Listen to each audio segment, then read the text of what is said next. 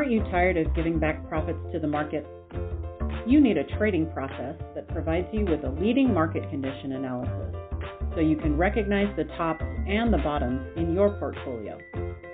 TechnoTrader has been helping traders achieve their profit targets for more than 24 years with a complete trading methodology that you won't find anywhere else. Check out the new online trading courses at technotrader.courses. Good morning, everyone. Today we're going to talk about CEOs and stock values. Why a CEO is so important to a company and its stock. Everyone knows that CEOs are paid huge sums of money, millions of dollars, and a lot of people wonder why CEOs get so much money. How come they get paid so much? The average worker for that company doesn't make that kind of money. Why is it so important? Why do CEOs matter so much? Why do the board of directors choose certain CEOs over others? And what's the difference between a great CEO and a bad CEO? And how do the board of directors control them? And what do the shareholders do if they don't like the CEO? And how can they handle the board? There are many questions about CEOs and what goes on in a corporation and what it means for the stock value. And this is very important, whether you're an investor or a short-term trader, options player, whatever. Understanding how the CEO can make or break a company really, truly matters, and that you really need to understand this.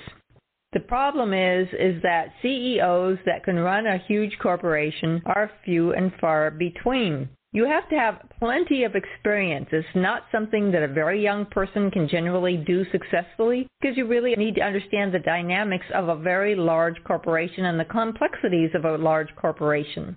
A small company is very basic and is completely different than a very, very large corporation or international conglomerate. They're completely different, and they need to be managed and run differently than you might think. A small company needs to turn on a dime. It needs to be able to respond quickly to changes in its market and in the environment and business conditions. It needs to be very flexible. It needs a CEO that has the ability to have a great vision and be able to see the future and be able to adapt to the changing of technology and embrace new technology and jump on it when they see the opportunities. A young company needs a completely different type of CEO than an older bellwether that's been around for a while. The giant corporations need a CEO with enormous amounts of experience, someone who's come up the ranks over the years and has done a lot of different jobs in that type of company. It is always best if the CEO has plenty of years of experience in what the company's products or services are. If they're brand new, they may flounder. A CEO needs to have vision, someone who is able to see the future and grab onto technology, but not grab onto just any old technology, the technology that's going to move their corporation forward. There's a lot to be said about experience. We see this all the time in the financial markets in particular. Inexperienced people in the financial market make plenty of mistakes. They also make plenty of mistakes in any kind of corporation, regardless of whether they produce cars and trucks or if they have cloud computing or if they produce computers or if they manufacture metals or mine or do steel, whatever. There's all some basic principles there. Because CEOs aren't born every day and only a few people are fully capable of leading, CEOs generally are paid very high dollars. It's a matter of supply and demand.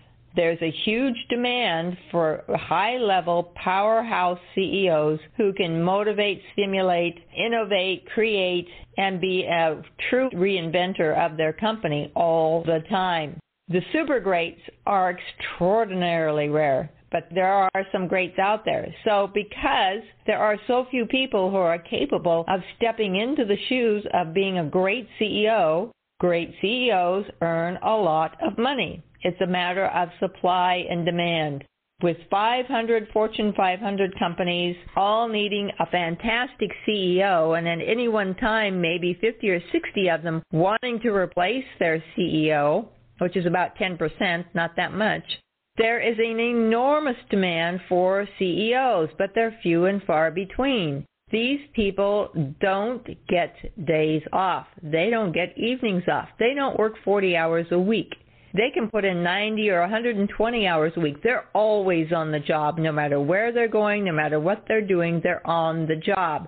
So their work hours and their work ethic are completely different than someone who comes to work, works 9 to 5, and then goes home and has the weekends off, gets a vacation, and so on and so forth. Yes, the CEOs have perks, but if you were working 120 hours a week and never got a day off, you would want perks too.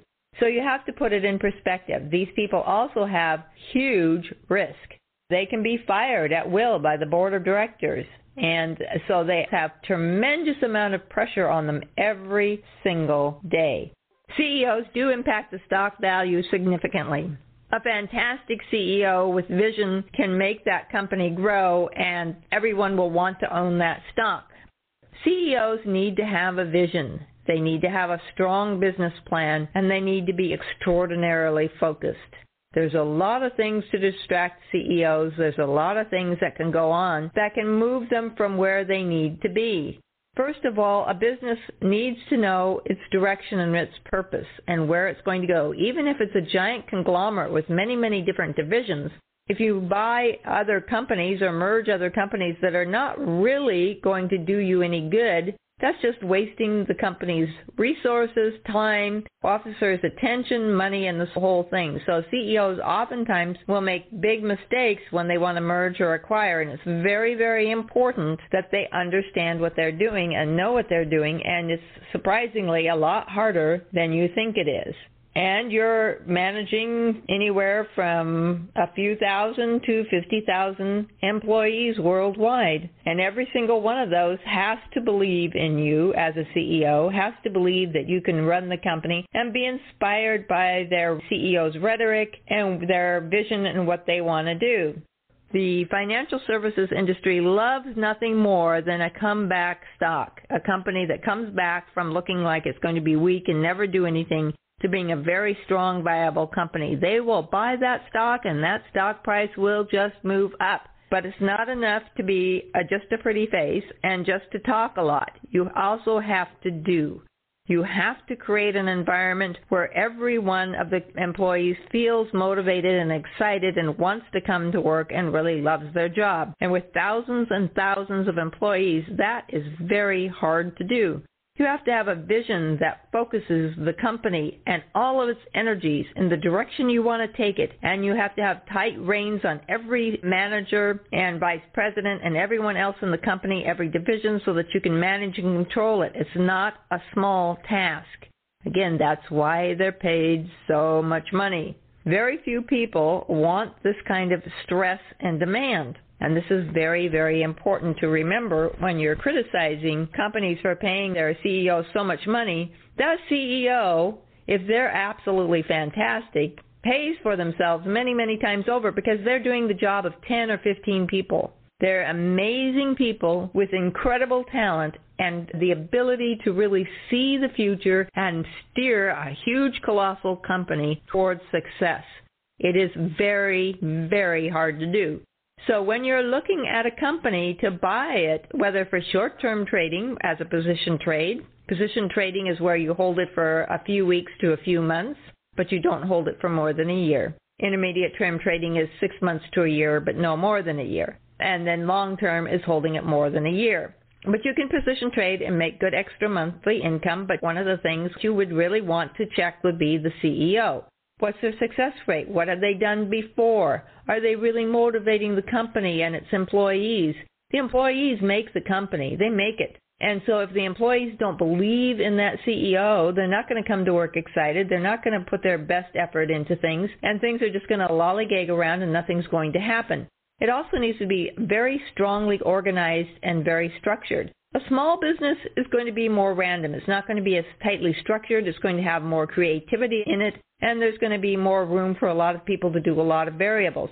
But in a large corporation, the larger it gets, the more structure it has to have, and the slower things occur. Because it is a gigantic ship instead of a little one-man sail ship like a small business, if you look at them as far as ships, or let's look at them as airplanes. You could have a little Cessna, or you could have a huge jetliner, a cargo carrier, or a passenger carrier. That's the difference. And one can move on a dime and be very, very adaptable to the conditions of the weather, business cycles, and things like that. The other one takes a long time to turn or move.